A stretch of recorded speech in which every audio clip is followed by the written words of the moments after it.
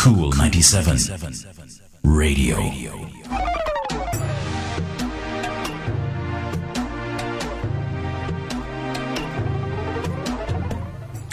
Singles live on the nation's coolest Cool 97 FM.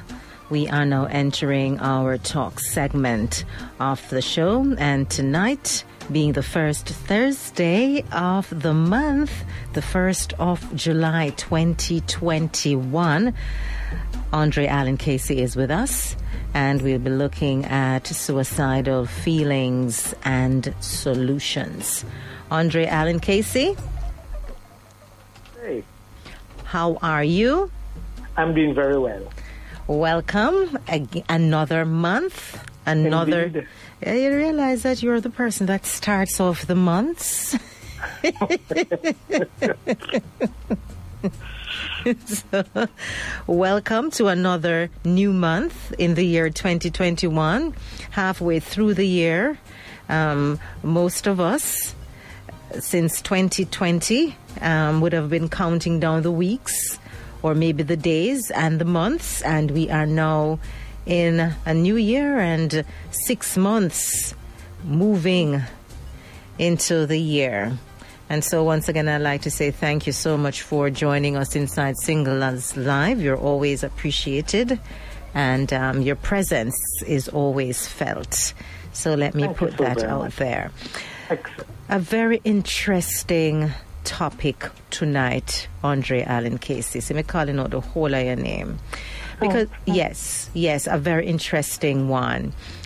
Suicidal feelings and solutions. So we're going to be looking at the feelings, and we're also going to be giving some guidelines, some solutions, because we just don't want to talk about Singles Live. On a whole, we don't talk about a problem and we don't give solutions. Without giving solutions, I should say. When we have a topic, we discuss a topic, and we also give some suggestions and solutions. And so tonight, that is what we're going to be talking and delving into: suicidal feelings and solutions. So Andre Allen Casey, let me just jump in. Do you have anything to say before I jump in with my first question? No, you take it away. Take it away. Big question for you. And this is a question that a lot of people ask. What drives so many individuals to take their own lives? And you can also point out a little bit of statistics for me. You may not have the actual figure, but over the last year and a half, I would think that the suicidal rate went up. But as I said, the big question is what drives so many individuals to take their own lives? Thank you very much for that awesome question. I don't have any statistics of such, especially where even our country is concerned. What I do know that on a global scale, it has increased. As a matter of fact, the World Health Organization estimates that approximately 1 million people die each year from suicide. But to speak to the question, what drives so many individuals, we might need to understand or take time to understand the context of some folks. In other words, to those not in the grips of suicide or depression and despair, sometimes we may find it difficult to understand what drives so many persons to take their own lives. But the truth be told, a suicidal person is in so much pain that he or she can see no other option. Suicide, for many, is a desperate attempt to escape suffering that has become, to them, unbearable. You know, they are blinded, and I use that word blinded, but they are blinded by feelings of self-loathing. They are blinded by hopelessness and isolation. And so a suicidal person can't see any way of finding relief except through death. So we ask the question, what drives so many things? Well, to answer the question, you have to understand what is it that they are going through. They feel depressed, they feel down, they feel alone, they feel hopeless, plus also the feelings of self-loathing continues to cripple them. And so because they can't find any way of escape because of the pain that he or she is going through, then in their minds, I do not have any other option but to take my life. Mm.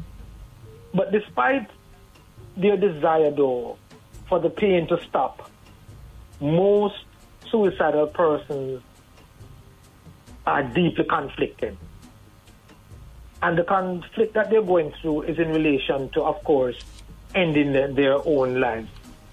They actually wish there was an alternative to committing suicide. They don't just come up and say, again, just dead, or I'm just going to kill myself. Absolutely not. But in their mind, I cannot see any way out. And possibly the worst case is, I don't see how I can get any support to overcome this challenge. And so once we understand those dynamics in relation to a suicidal person, then we will understand why so many folks take that route. Now, let me make a final point before you either ask a question or make any comment. A suicidal person, by the way, may not ask for help. But that does not mean that they don't want help. You know, most people who commit suicide, literally, as I've said before, don't want to die. They just want to stop hurting. Suicidal prevention literally starts with recognizing the warning signs and taking them seriously. And that is a comment I'm making now, especially to our listeners, that understand their context and you be a lot more sympathetic rather than cuss them out and call them names and having all different types of misconceptions possibly. But the first step you want to take is literally to try and understand what they are going through. And once you appreciate the pain that they are having, then you'll be in a better position to lend the support. That's what I have to say. Let me see if I can put my trail of thoughts aloud.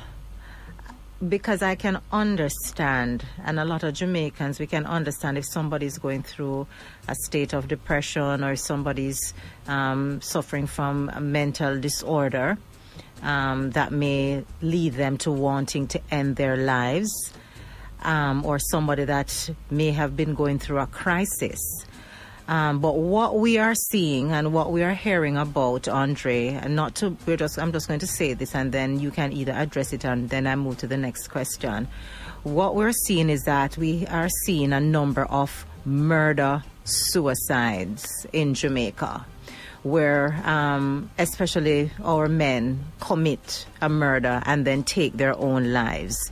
And I find that as Jamaicans, we are not at all sympathetic to someone like that because we look at it as a calculated move by that individual. What are your thoughts on that? Excellent question, actually. That person, the truth is, might be placed in a slightly different category than the person who is going through some of those things, as you mentioned, their own despair and not wanting to. For that context, this person, that is their way of escape.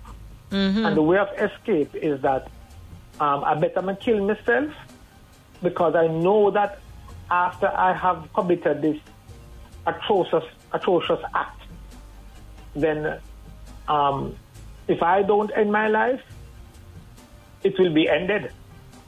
You know, so that might speak to a mental health issue where that person is concerned. And yes, you're right too. It is equally calculated. But for that person, I'm doing this as a means of escape. It is my justification, literally, for getting even. Okay. And not facing any undue punishment. Right. So that might be placed slightly in a different category than what I am. Than the general ideology that confronts persons that are struggling with the idea of killing themselves. So I'm speaking from this context as against the other one that you have shared. But that's a beautiful question. What are some of the common misconceptions about suicide?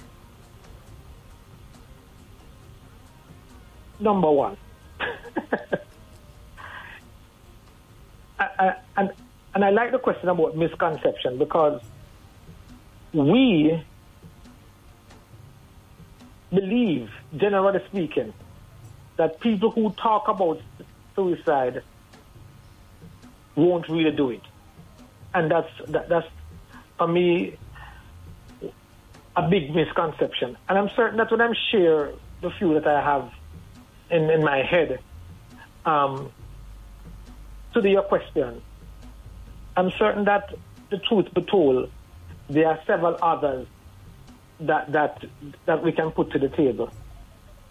But for now, it would be a misconception would be where people who talk about suicide won't really do it.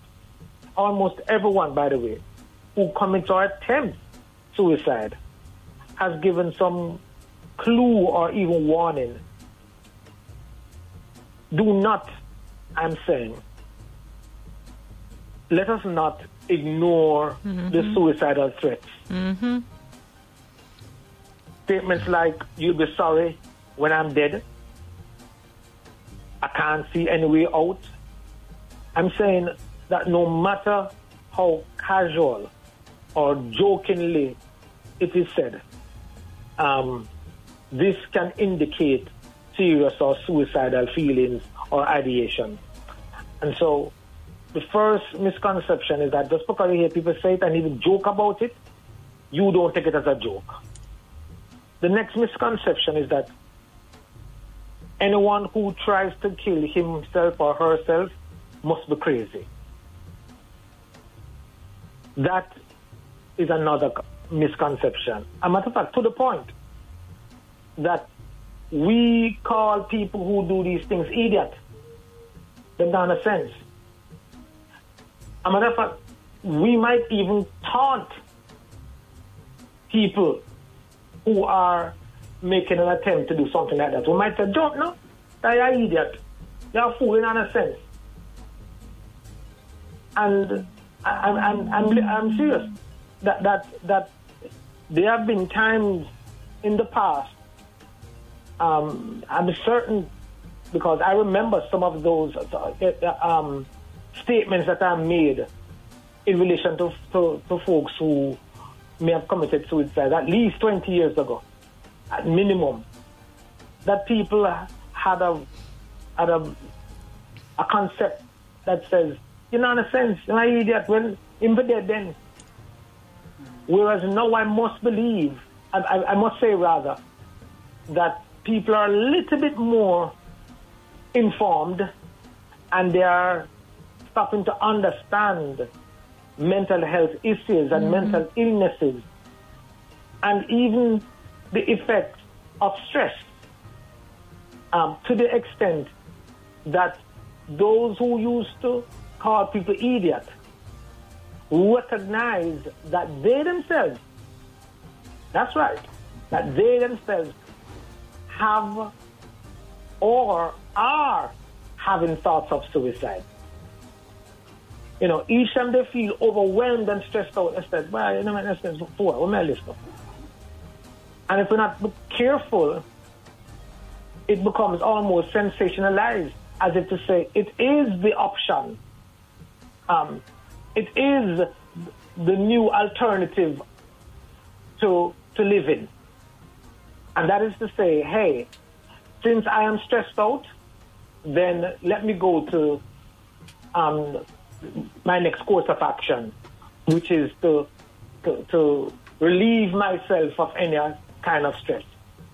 And when you look into our society, we find that more and more persons are having this kind of ideology about suicide. So now it is not so much scoffed at like one time, where people are calling other persons idiots now, and fool, or that they are crazy, because they themselves find that they are guilty of having these type of suicidal ideations and thoughts.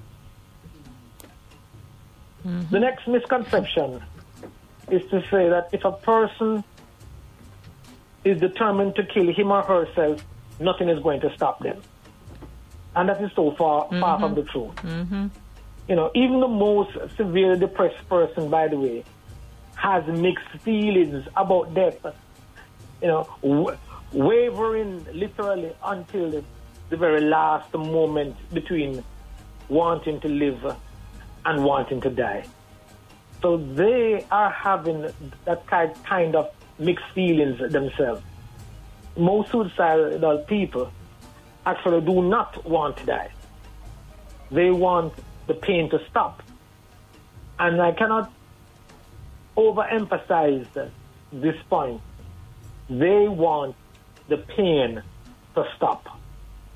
And so the impulse to end it all, however overpowering, oftentimes does not last forever. And that is why, or this is why, if we can have some kind of intervention, and maybe if time will permit, we can talk about what those could look like. But if we could have some kind of intervention, you'll be surprised that they no longer are looking at suicide rather, as an option, because hope has been restored. Okay, so this idea that says, since they're determined, nothing can stop them, that is so far from the truth. That too is another misconception. Let me give you two more. People who commit suicide are people who were unwilling to seek help.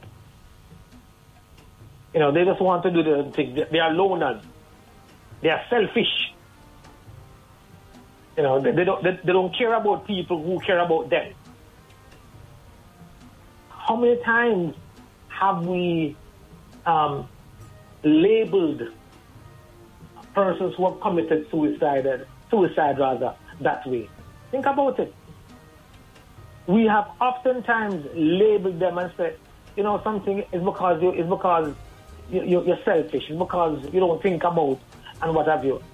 And the truth is, it is the persons who are in pain because the other person took their life.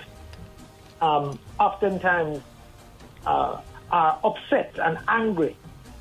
And these are just some natural reactions. But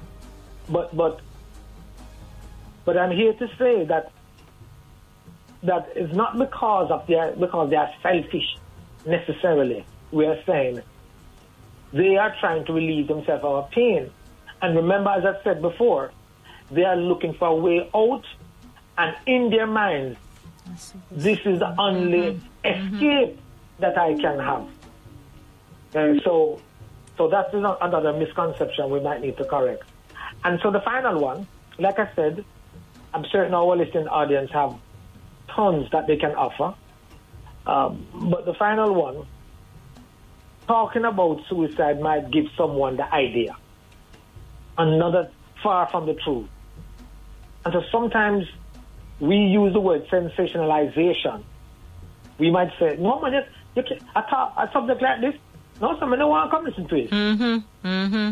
Right? I don't want to talk about this. Because you don't want to get about no idea. So true.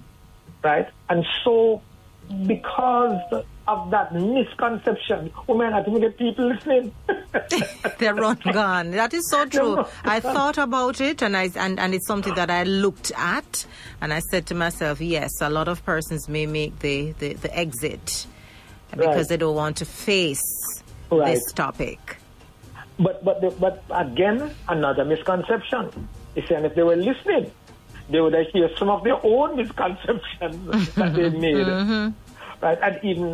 And they would have even learned at minimum a context, not maybe the full context, but a context in relation to why some folks might choose to commit suicide. But as I'm saying here, talking about suicide literally will help persons to say, you know something, I'm happy we have this discussion. I'm happy that you are prepared to listen to me. I'm happy to hear that somebody is going to be real and not false, and somebody not going to cost me because I have the idea. You know when the folks are drowning in their ideas, they have suicidal ideations, and it is killing them, literally, on the inside. And before long, they are going to carry it out. And so if they even had an arena where they could talk about these fears that they're having without being judged, believe you me, we would be helping a whole lot more folks. But because they are so afraid of having discussions of this nature, one, because of how they're going to be looked upon. I was just about to say that, true. Then believe you me, like I said, these feelings continue to hurt them on the inside. And in their mind, if I can't talk to anybody, then what? What's next for me? So these are some of the warning signs. Misconceptions. Warning signs are coming up. You mentioned that, so we're gonna be looking at the warning signs after we take the break. It is now 10 p.m. on the Nation Schoolest, Cool 97 FM, Singles Live on the Nation Schoolest. Tonight's topic, we're talking about suicidal thoughts, and we're also going to give you some tips, some suggestions, and some solutions. We are going to take a break. We'll be right back.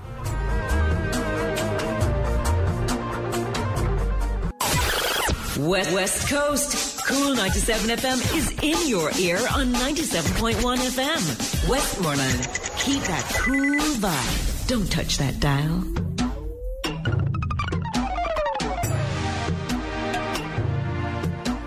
Two minutes after 7. Oh, dear. Wow. No, sir. It's 2 minutes. I don't know where my mind went a while ago. right? But it is not 7. Not here in Jamaica. It's 3 minutes after 10 o'clock.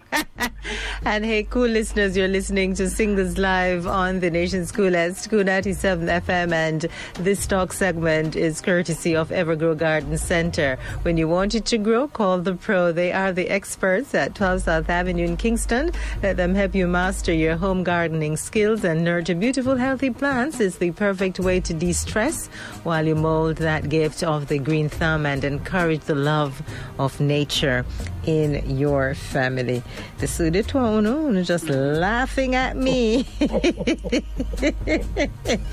I don't even know where that came from. All right, so let's get back to the conversation, and I'm going to throw this question out to Andre Allen Casey. Are there warning signs of suicide? Indeed.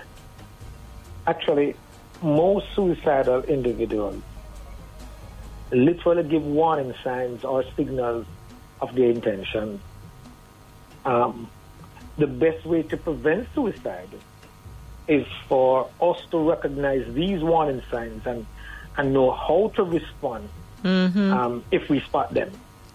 You know, if you believe that a friend or a family member is suicidal, I'm saying that we can play a role in suicide prevention by pointing out the alternatives to them and showing that you care, or getting a doctor or a psychologist, for that matter, involved. Major warning signs, and Andre, for suicide include, but not limited to,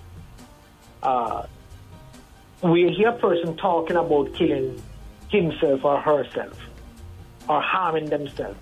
When you hear them talking about it over and over, let that be a warning sign. Or if you see them writing a lot about death or dying, let that be a warning sign. Or if they're looking out or looking for things that could be used in a suicide attempt, such as a weapon or even drugs, let that be a warning sign. These signals, and I'm going to give you some more actually, but these signals are even more dangerous if the person has a mood disorder. And I'm talking about, when I use the word mood disorder, I'm talking like, for example, depression.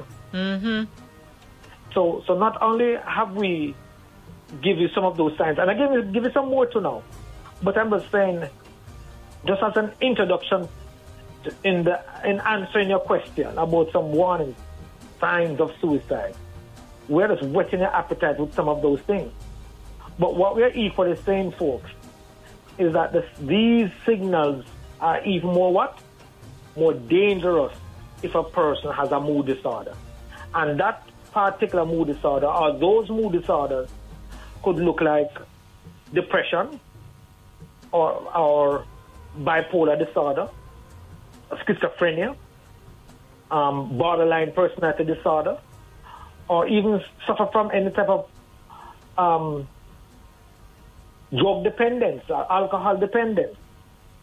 You know, we are saying here that persons with some of these mood disorders are much more susceptible to committing suicide. So this is why we have to continue to take the charge in helping people to manage their mental health. Because once it's reduced to you developing a mental disorder or a mood disorder, as I've mentioned, one of these mood disorders, then understand, especially depression, because suicidal thoughts and ideations are quite prevalent in persons who are depressed. And so we're saying here, these are some signs that not only should we look out for, but we have to ensure that we continue to keep or maintain rather our emotional equilibrium, so that our minds and thinking is not reduced to suicidal thoughts and ideation. Andre, Yeah, go ahead. No, I want to ask a question. When we're talking about mood disorders, and a lot of people, and I want you to help me with this one. So when we talk about depression, we know that somebody may be depressed. We know what depression looks like. But mood disorders, I don't think as a people, if you're not a trained individual, you don't know what mood disorders look like. And you may see, when you think about mood, you're always thinking about in a down state. But you're not thinking about the up state. When I talk about the up state, the person may be bubbly. I mean, yesterday the person was in a down state, but all of a sudden, today they're bubbly and jovial and on top of the world. And they go and commit suicide, and you're not questioning your ability. But the person did seem so happy today. Right. And that, Andre, throws off a lot of individual. So you see the person wake up, the person was depressed yesterday, the person was in a down mood yesterday. All of a sudden, with the mood disorder and the ebb and the flow of mood disorder, they may wake up today, them happy, or you think that they are, right? They get dressed, they do all these things, and you say, oh Lord, they're in a good mood. And they go and commit the suicide. And you're saying, but the person never showed no sign. The person seemed hopeful today. That's true. You understand what I'm saying? When we do, what I'm saying, Andre, is that we do and we can relate to the depressive side. But for the mood disorder, sometimes that takes an expert to identify that kind of behavior. Indeed. The thing is this way, and this is why, we did a virtual health, 2-day virtual health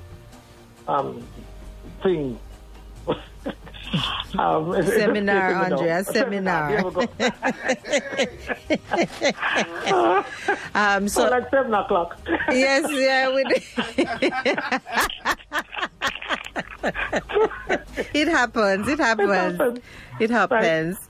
But we did something, and this is where we were careful to talk about the different things that has impacted and continue to impact our society on a whole, and how stress continue to affect our mental health. But the point that I want to establish here is the fact that bipolar is a mood disorder, and what happens at the different episodes with the person who's bipolar, literally, is where today they might seem up and down, and to a large extent they are just reacting to the stressors or the stressful event. So just because I might be and I might be going through the different episode of bipolar, for that matter, and I'm just saying here that unless we start to recognize some of these abnormalities and the maladjustments in our friends and families, which would now mean that we have to be a little bit more informed about these conditions.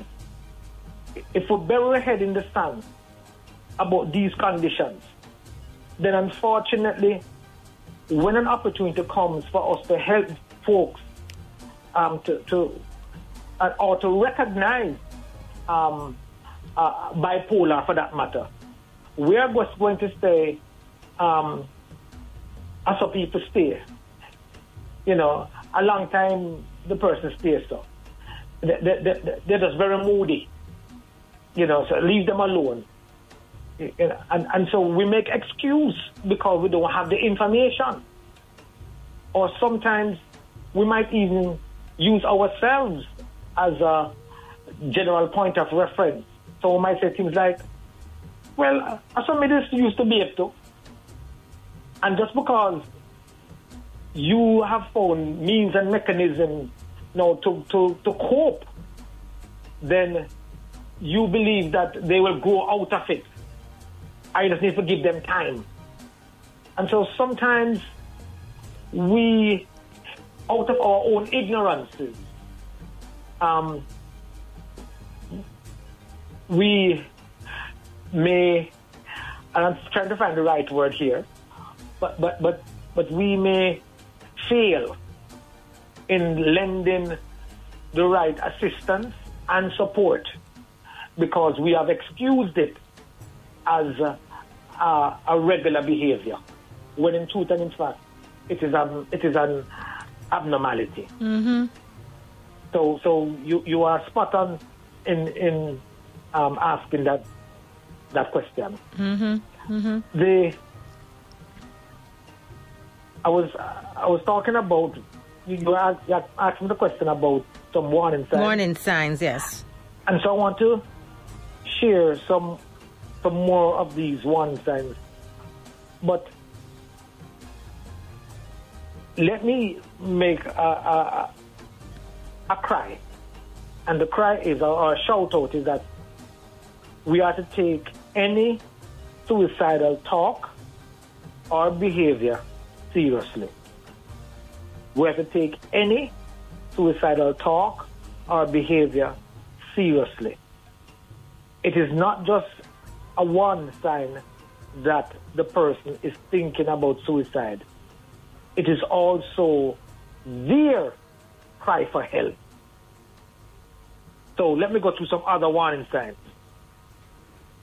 And I hope that we can listen to this program over and over again, or take notes if we need to. But so we're talking about suicide. If you hear the person saying things like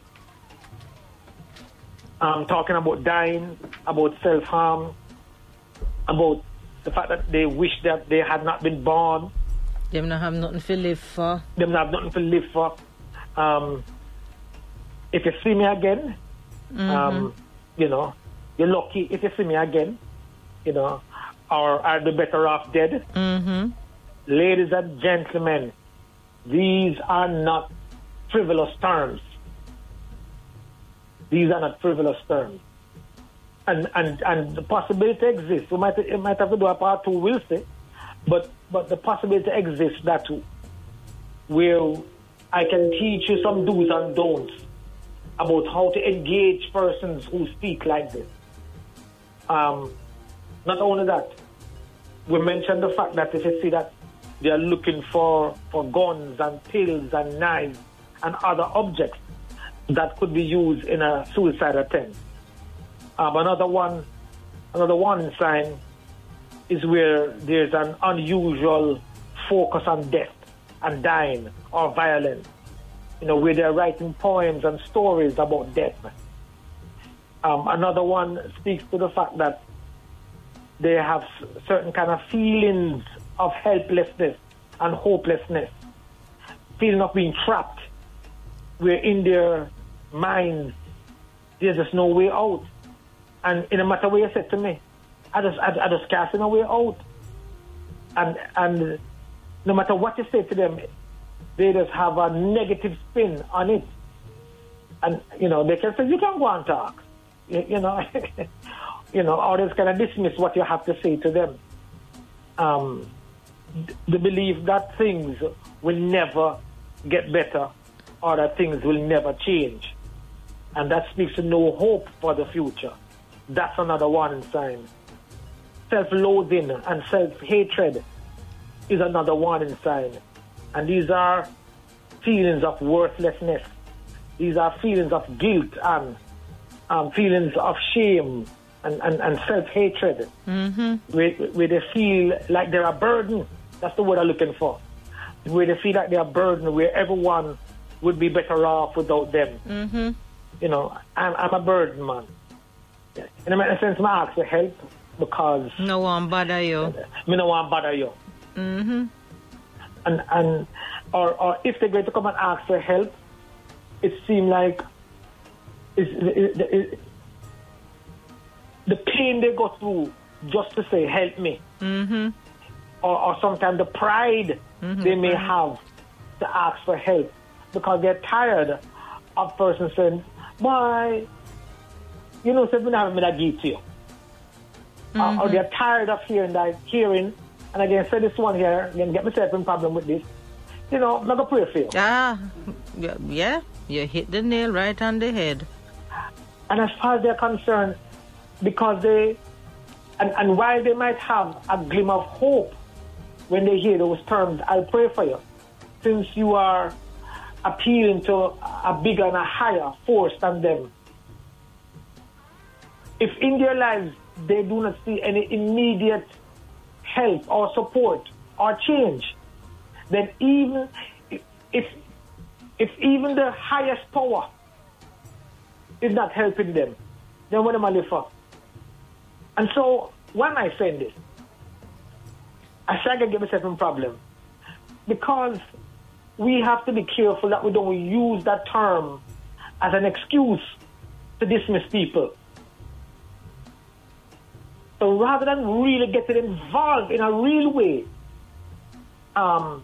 in the lives of people that need our support, we dismiss them with, I'm going to pray for you. Now pray that things get better. I'm going to pray that. I'm going to pray that. Okay? And I'm not saying those are not noble words and noble terms. By no means am I saying that. But let us do something in addition to the words. Never pray for you. That's all I'm saying. Okay? Do I have any more? Yes. I'm going to give you about 2 or 3 more. You know, getting affairs in order. Another warning sign, you know. When you see that people making out a will, you know, and giving away some of them prized possessions and making arrangements for family members, that's a warning sign. When you see that people literally, you know, just don't care about their own health, it's because they give up on it. When they stop trying to fight, you know, they might have a dreaded disease or something, and they say, listen, you know what happened? Me not want to stay and suffer. So might as well end my life soon. Those things are one sign. We're so fighting for my life, to what end?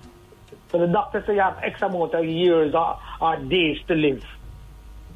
And I'm not saying maybe doctors should not say that, but they need to find a different way to communicate things like that to them. Because they do not foresee persons living beyond certain time span. It does not mean that you know, changes or different things cannot happen and occur in their lives. I've seen where doctors write off people out of as a result of cancer, and they're proving the doctors wrong, literally through their own belief system. Right? So I'm just saying here, we're still giving some more warning signs. When folks are saying they're coming to tell you goodbye, you know, it is unusual, it is unexpected, or those unusual rather, or unexpected visits or calls to family and friends saying goodbye to people as if to say they won't see them again. So, anyway, let's come to tell you goodbye. And I say, what do you mean goodbye? You going? I say, yep. You never know, say I go far in. And then I say, yes. I go far down or far in. You know, but the idea that they won't see them. And I'm saying these things are serious. And we have to see these things as warning signs. When you see where people are withdrawing from people that normally they would not do so, you know, withdrawing from friends and family, and there's an increase in their social isolation and a desire to be left alone. That, ladies and gentlemen, is another warning sign. When you see where there are self-destructive behavior, increased use of alcohol and drugs and reckless driving and reckless living and unsafe sex, and taking unnecessary risks as if to say they have a death wish. You know, these are some signs. And let us give you one more. a sense of sudden calm, a sudden sense of calm. And what do I mean by that? It is because now they are at, I'm going to use this word, they are fully made up their mind. They are fully made up their minds. They said, yeah, that's it. No, I know it's okay. When I come on, but I can't talk about it now. And so,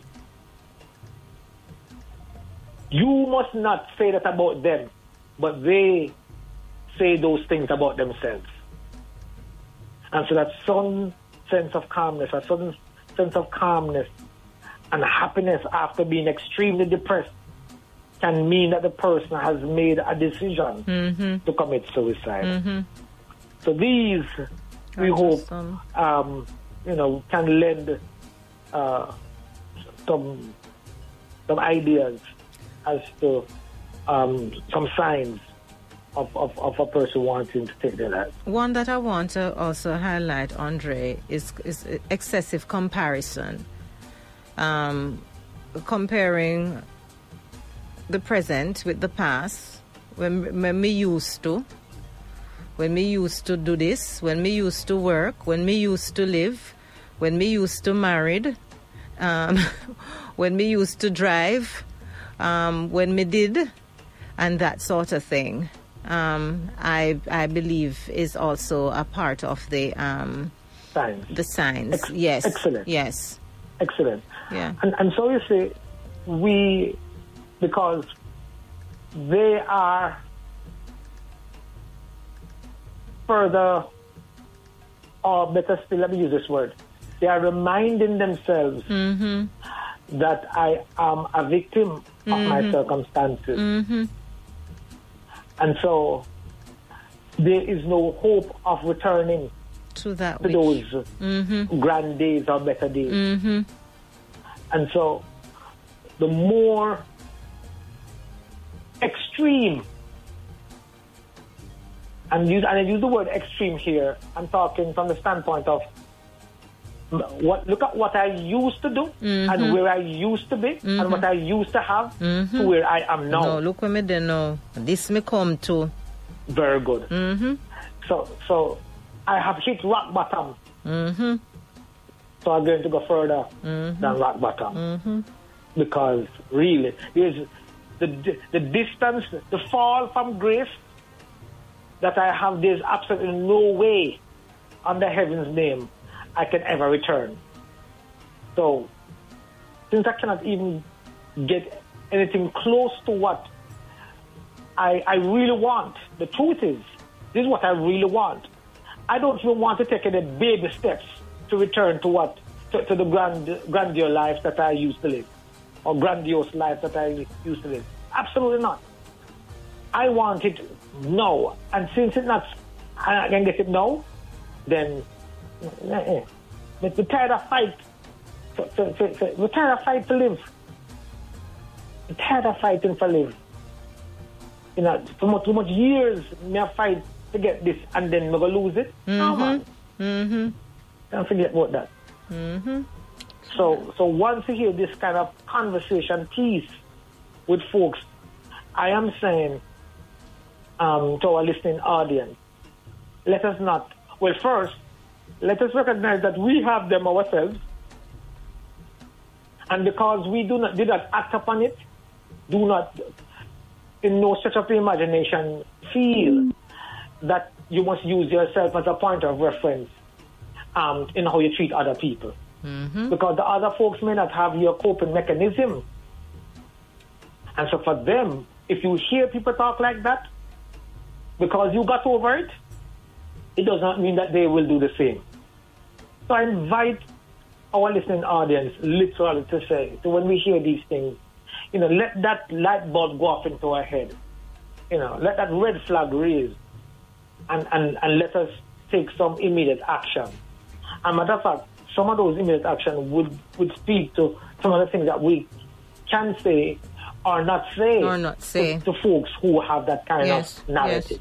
And that is very important. Before we move into that, because that is a very, very important point, let me just do this. Singles Live, the talk segment, is brought to you by Evergrow Garden Center. Evergrow Garden Center. Remember, as Jamaicans, we must continue our efforts to grow what we eat and eat what we grow. And Evergrow Garden Center is a one-stop shop where you can get everything for your farming, gardening, and growing needs. And you can call them at 876-906-9916 or 876-906-9160 for details. And we don't want to miss a beat on this one because a lot of us struggle with this. What are some of the do's and don'ts when talking to a suicidal person? Wow, big question. And a lot of this information, I must admit, it is researched. So it did not originate with me. Mm-hmm. So it is research. There are some things clearly, in my profession, I would have certain type of exchange with persons who may have had suicidal ideation. Notwithstanding, what I'm about to share here is by no stretch of the imagination a comprehensive list. But it is, I believe, I want to even say even we, but let me personalize it. I do believe that some of these statements can go a long way in helping persons to manage the feelings that they're having. Be yourself. The first thing we want you to do is to be yourself. Let the person know that you care. Mm-hmm. And that they are not alone. Mm-hmm. Now, I'm going to say this. The right words are important. But if you're sure that you are concerned, mm-hmm. that is even more important. Mm-hmm. So the right words are important. But to show that you have a vested interest in this person's life and living, that is even more important. You cannot dismiss it or dismiss them. You have to be checking in. You have to be checking in. Mm-hmm. Hey, how you do? What have you? Mm-hmm. They must think that you're coming there to come mix tea for them. or I carry breakfast for them. Yes. So as far as I'm concerned, Lord, make him come so far just to come give me something to drink. I know how it costs them, to come thing here. So let me even sit up in the bed. Whatever. All I'm saying. So they put themselves in preparedness to receive you. As against, they are there and they are not receiving anybody whatsoever. So I'm saying here you say, they need to realize that you don't know start the talk, but you walk the walk. The walk. Okay, so that's the first thing. Mm-hmm. Mm-hmm. Now, by the way, and this is why it is so important for us to listen to the first part and to this part, because everything we're saying, it really has a connection. And all of those questions that you ask, they really have a connection. Meaning, remember when we said if you change your misconception, or if you understand why so many folks choose the route or the route of suicide, if you understand that context, then really and truly you're not going to doom them. Mm-mm.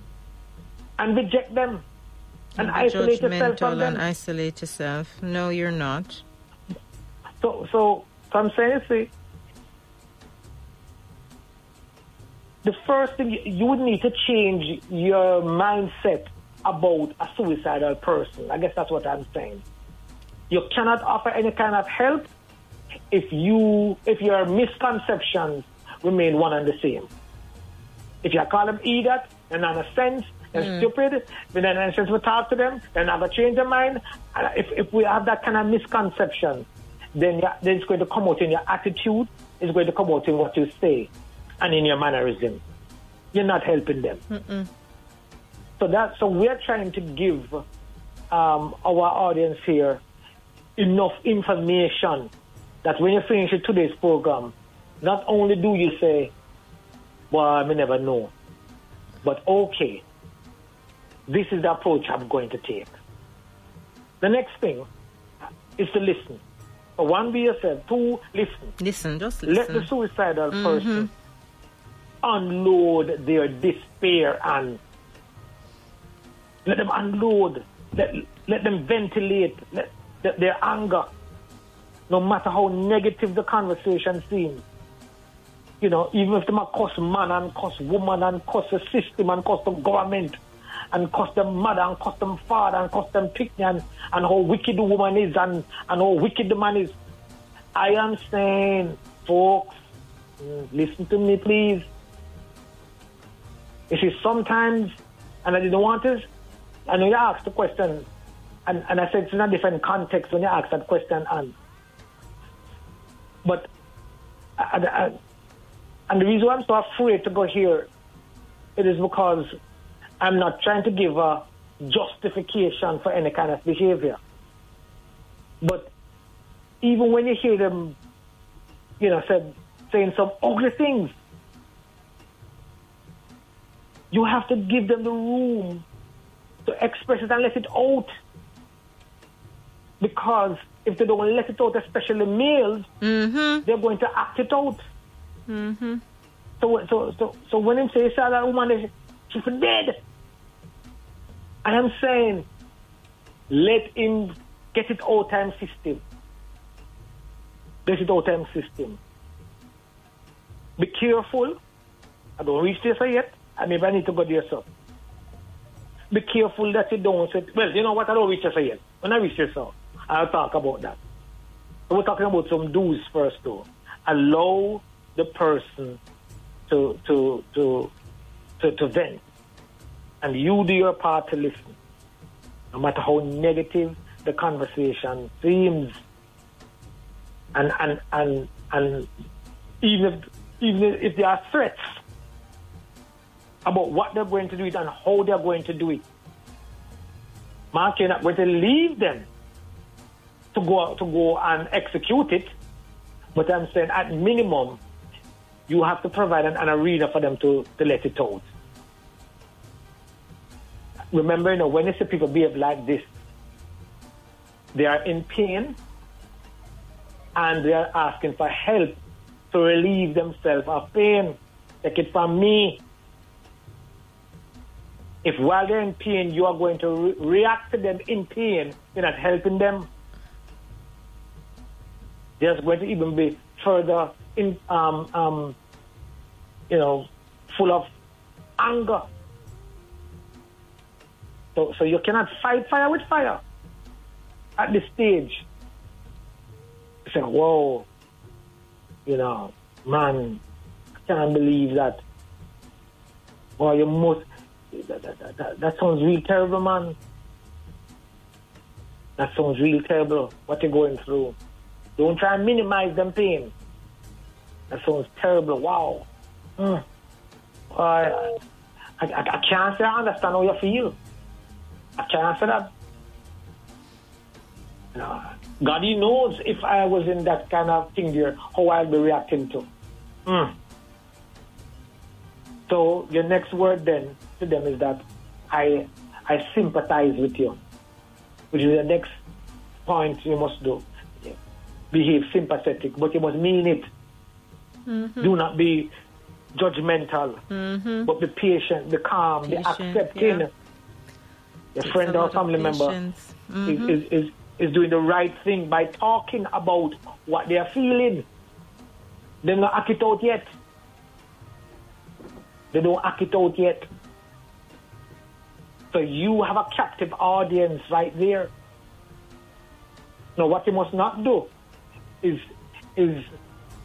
while they are fuming, you don't help to de-escalate, but you make them go on or carry out them fuming. So, but I'm saying, help them to get it out. Help them to get it out. And then the next thing you want to do when having a conversation with a suicidal person is to offer hope. Reassure the person that help is available. Because while them on their own tirade and on their own conviction about what they're going to do and how they're going to do it, and then not care what anybody wants to say, you must ask them a question. So you say things like, there might be a possibility, there might be a possibility in relation to what you're sharing, Yeah. As a matter of fact, I remember, and of course, you put the information, the factual information, not lie, but the factual information. I said, I remember, or I recognize a case, or I remember this experience of this person, who had something very similar to what you were going through. And this is what they did. Mm-hmm. And this is what they did. And you know what happened? Today, they are here and they are there and they are reaping a lot of success. Thank God, And so I'm just saying, before you decide or you decide to act out on how you feel, what if there's another way? So I'm not saying you should not or you should. All I'm just saying, what if there's help? That's all I'm saying. What if there's help? Suppose you're hungry now, and you say, boy, since we don't have food to eat, I'm not going to get hungry. But it's because you're not able to identify the food to eat. But you're not identifying the food to eat doesn't mean that there's not food to eat. Look on a bamboo tree, right. Look up here, look up that. Right, on a mango tree that you stand up enough. Mm-hmm. And I'm not laughing, but I understand here. And not just any mango too. Not about Bombay mango too, Papa Bombay, Yeah, somebody against the East Indian, but anyway, right? And I'm just saying. And somebody will say anyone will work. Anyone will work. There you go. Right? But can you imagine that?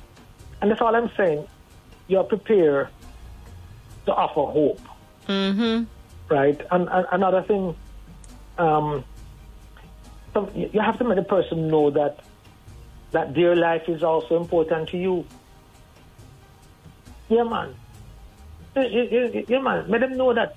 It's like a guilt trip you're trying to put on them, But you want to remind them that, so even for the first time I meet them, if it's the first time I'm meeting them, they say, something, you seem to be such a nice person. I'd love if this relationship can be nurtured. I love to say, you just never know.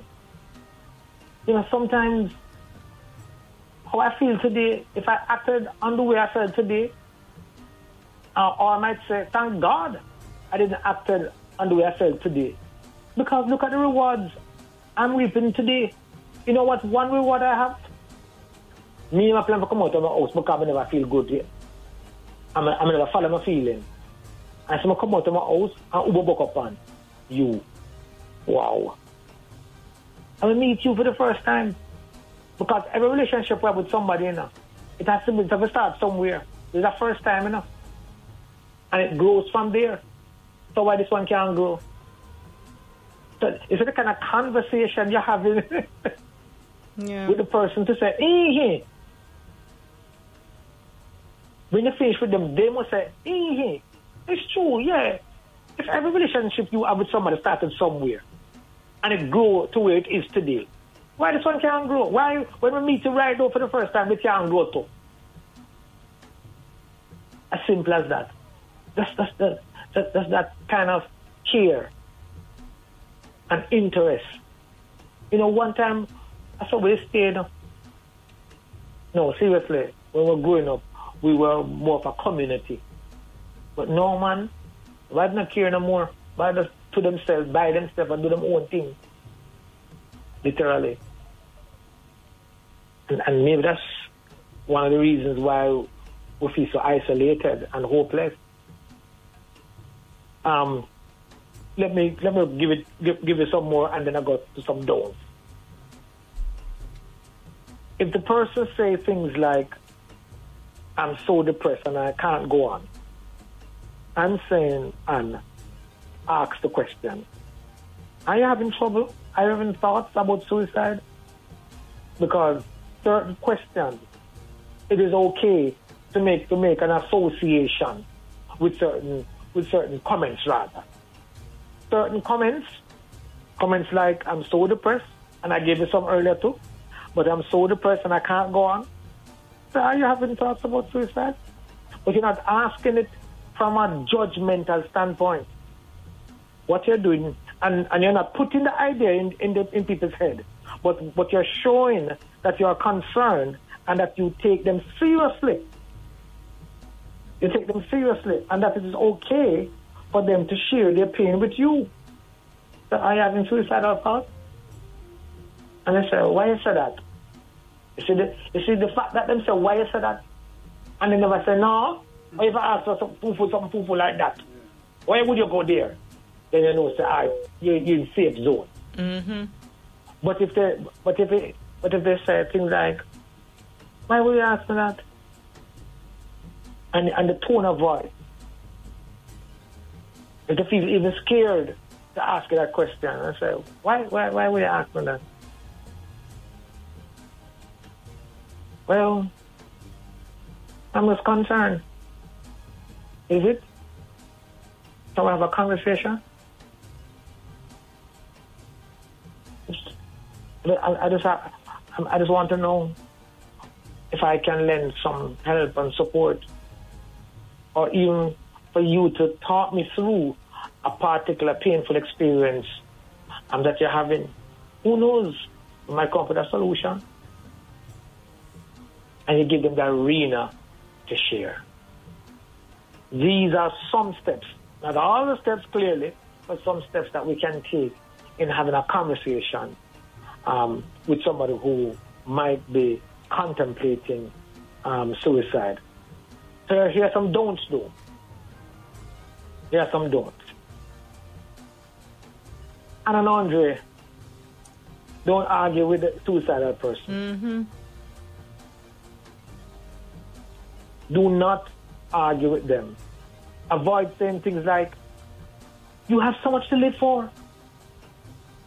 You know, your suicide will hurt you and your family. Look on the bright side. You don't think them? They have been down that road. And I put it to you. When they went on that road, they never say who them are live for. Then they don't care about hurting family. And as far as I'm concerned, for them side not bright.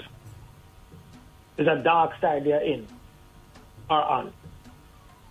And so, in a sense, we have conversations with them that doesn't lend support. That doesn't what? Lend support. And please understand that the support is tangible support they're looking for. Mm-hmm. It's not just a bunch of words and philosophy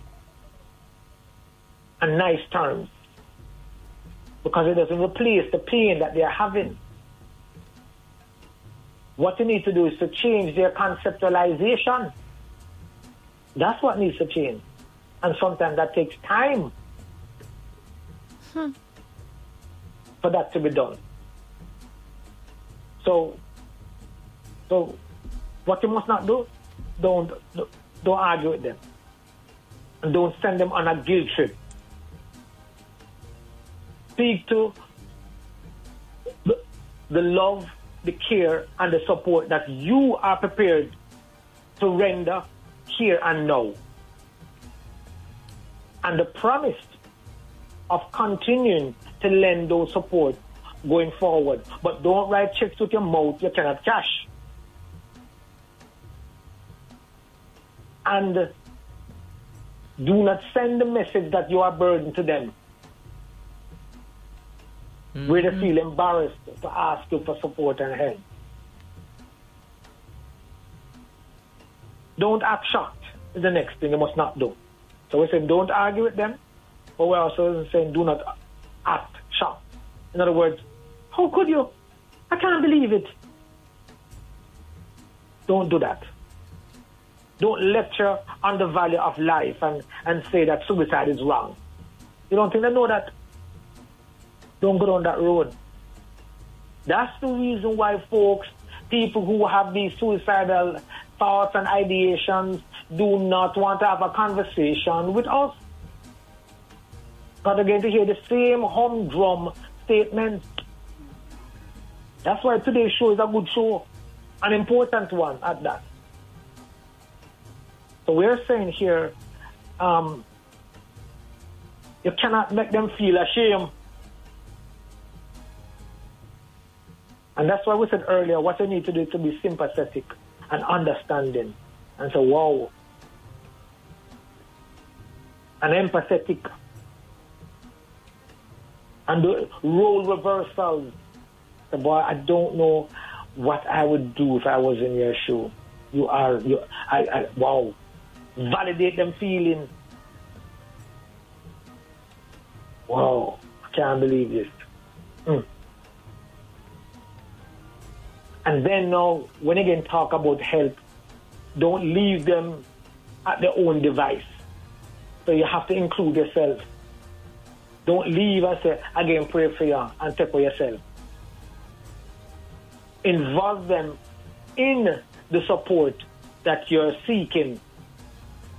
So you're saying, so what can we do? How much does it cost? What do you think we can do? How do you think we can make some money to pay this back? You know open money. Yeah, but hey, I could try now.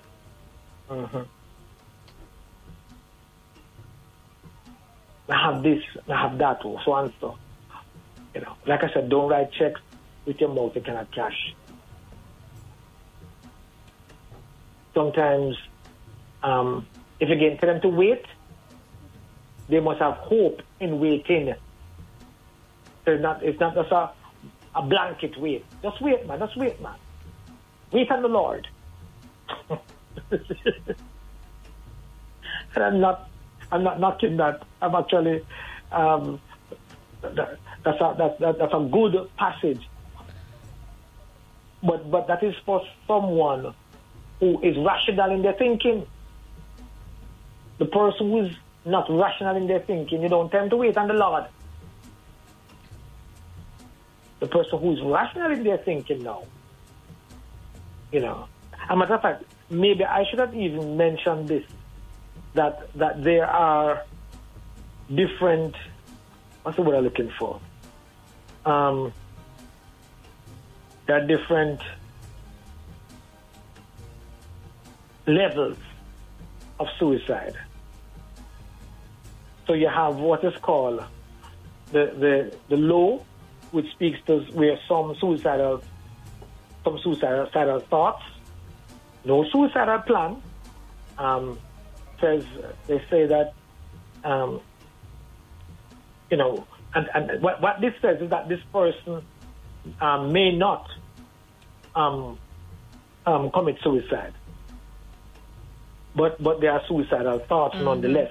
That's a low level. The moderate level now, so that there are suicidal thoughts. So the low level is some suicidal thoughts. The moderate level says that there are more than some suicidal thoughts. But even more so, there is a vague plan.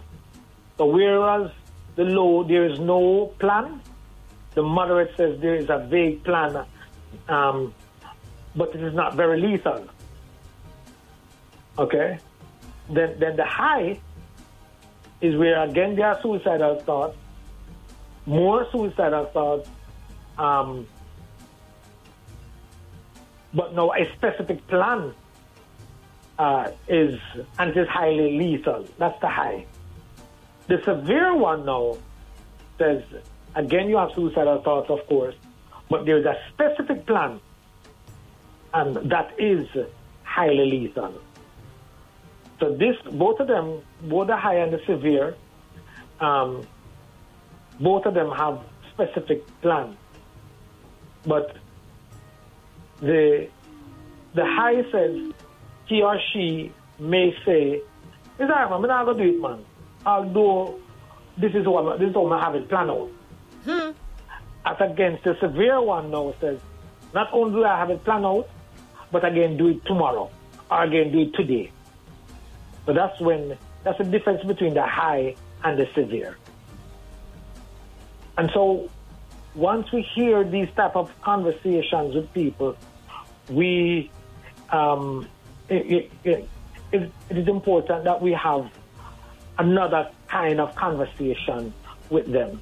But when we're talking about some of the don'ts that sometimes we make mistake having the wrong conversation with people and attitude and mannerism, and rather than person move from moderate to low, sometimes it moves from moderate to severe because of the kind of conversations that we have with them.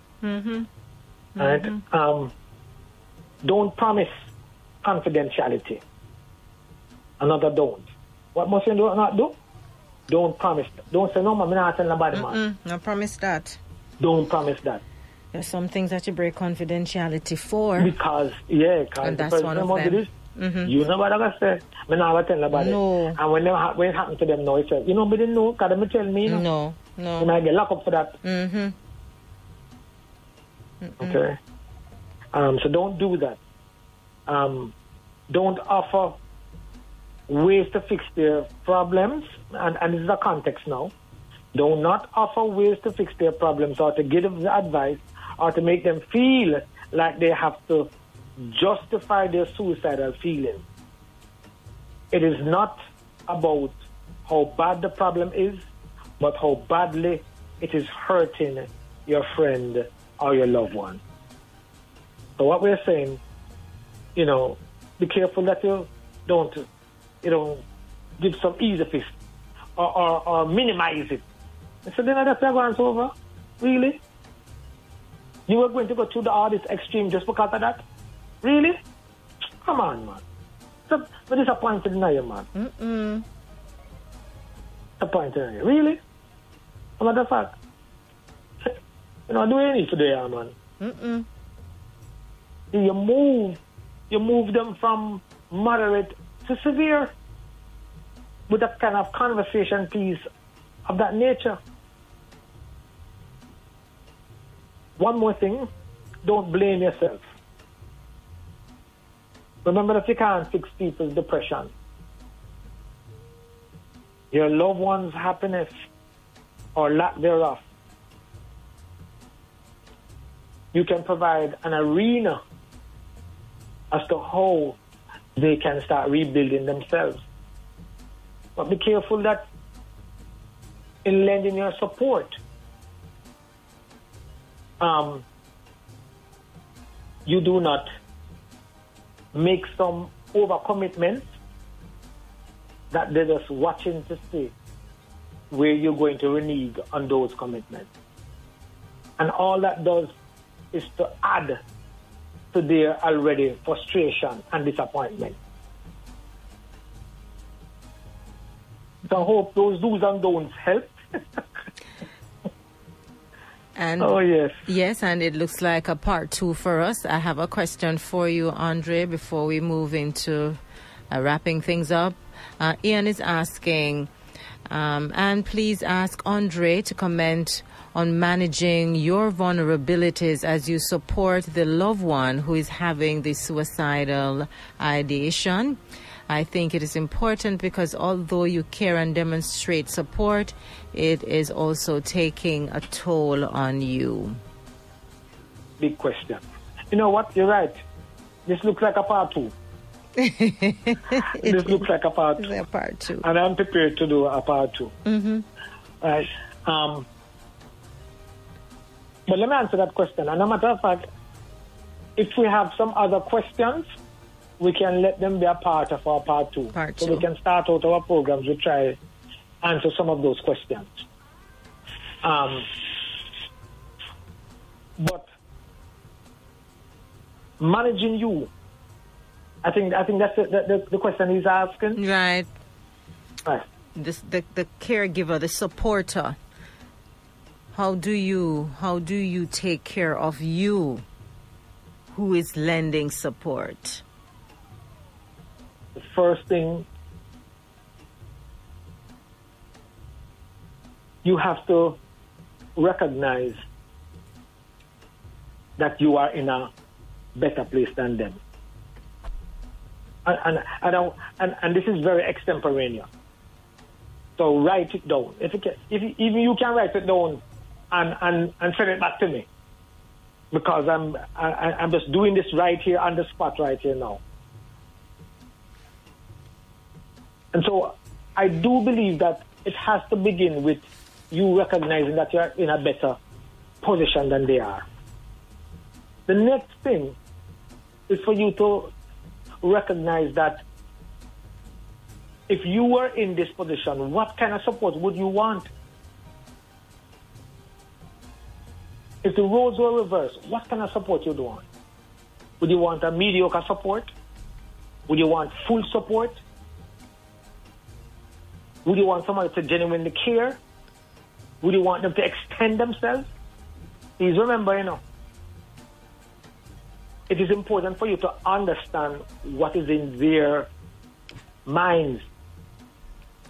While they are crying out for support, they're not going to be surprised at the ugliness that's going to come from people, which is going to further drive them into doing something ugly. So since they are already expecting doom and gloom, or wish and hopes, false wishes and hopes, you have to be mindful then of what you say to them. And that's why it cannot be trite and trivial. It can't be, well, I hear you, and I wish you didn't think like that. And so, no. You're not trying to understand their pain. So while it is important for you to maintain yourself, if you don't understand their pain, then the kind of support that you will be lending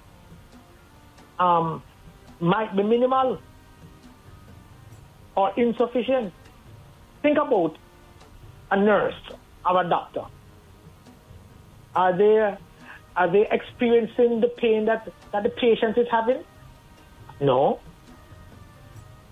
But look at the conscientiousness and the due diligence and the care and the approach and the eagerness and the fervency that they execute to relieve the patient of the pain. Look at that. Look at what they do. They will do operation 1 hour, 10 hours, 20 hours, one operation. And I'm saying, look at what they're doing, because saving your life is that important to them. And so if we don't have that kind of mindset, literally, then the truth is, you might find yourself saying, listen, we're doing enough now. We're tired. You need a break. We need a break. We're tired. I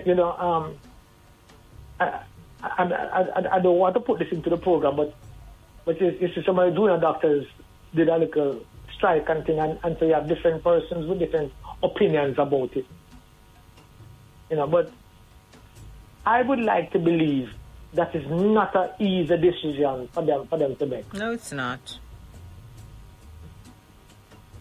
I genuinely don't believe it's not something that them just got think that.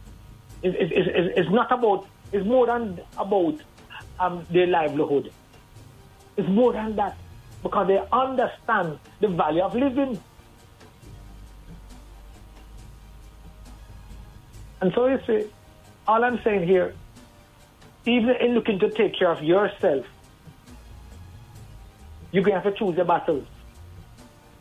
Because once you start to look after somebody that is in a worse state than you, then you need to commit your all to it. If you're not prepared to commit your all to it, then ask for help. Mm-hmm. That's what I'm saying.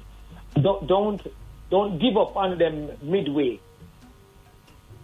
Ask for help. And it's not them again ask for help because of them are drowned. But I'm saying ask for help. Which then means, which then carry me to my next point. You can't give away something if you don't have something to give away.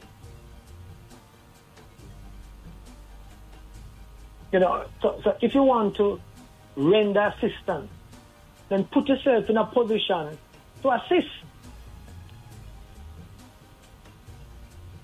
If you know you can't stand blood, nobody go to a doctor. Or try to. That's all I'm saying. Mm-hmm. If you see blood you feel, nobody, they come out to that thing, man. I'm not on pilot. All I'm saying here, if you're a lawyer, all I'm saying here is that if you say you want to render the assistance, one of the things is you have to put yourself in a position to lend the assistance. The truth is, and then there's a next point now. And the first I will be writing them down, The next thing that you can do now, but all of these are precursors to maybe this one here.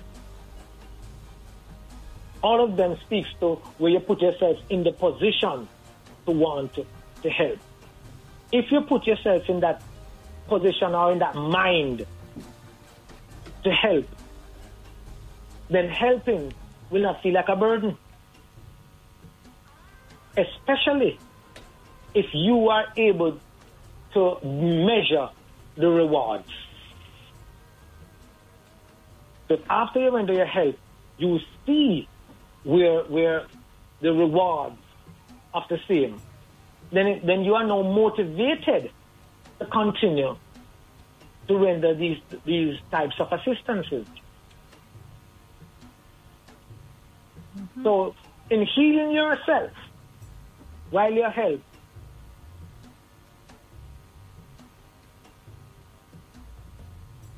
remember that they're in a worse position than you. Healing yourself is not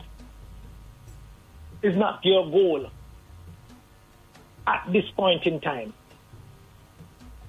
Put yourself in a position to help and to support. And when you see the rewards, that's where the healing can come. For you. For you. For you. I hope that helps. Andre Allen Casey, this show has been informative. Andre says, yes, it has been. We will do part 2. Definitely. Next month, or if I do have the slot available before that, then we will run into part 2 because we need to ensure that we cover all areas that we had intended to, but time is up on us. It is now 7 minutes after 11 o'clock. Andre Allen Casey, Singles Live on the Nation School Est, Cool 97 FM. My listeners, I know that, I'm going to tell you something, Andre. I know that they're there because I can see the figures that they are there, but they are listening intensely. And I know that this would happen. I can't see those persons who are in radio land, as we would say, but I know that my Mixlr family, they're listening intensely inside the Mixlr chat room, and I am thinking that it's the same thing happening for those persons who are listening via the radio. This is, as I mentioned before, a very interesting topic.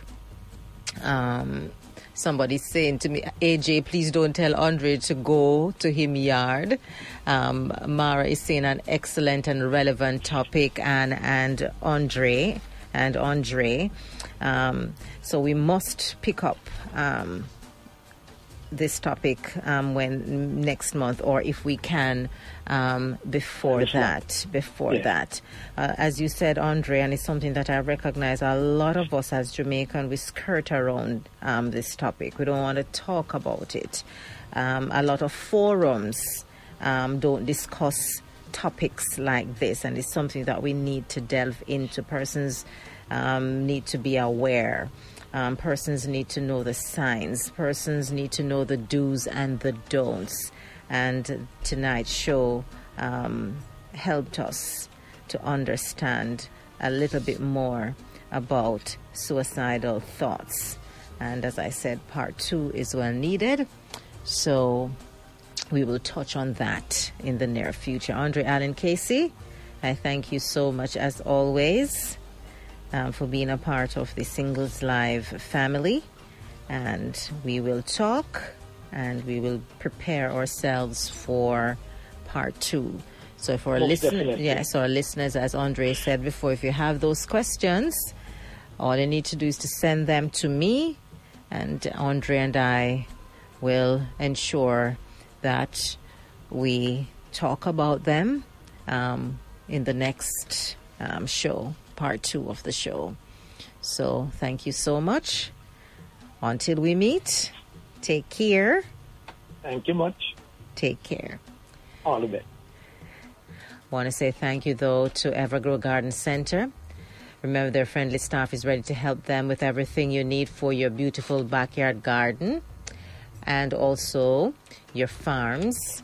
You can also get your ceramic pots, fertilizers, plants and seedlings, greenhouse structures, and so much more. Remember to like them on their Facebook page at Evergrow Garden Center. And you can stay tuned for more talk segments right here on the Nation School Est inside Singles Live. Cool 97 Radio.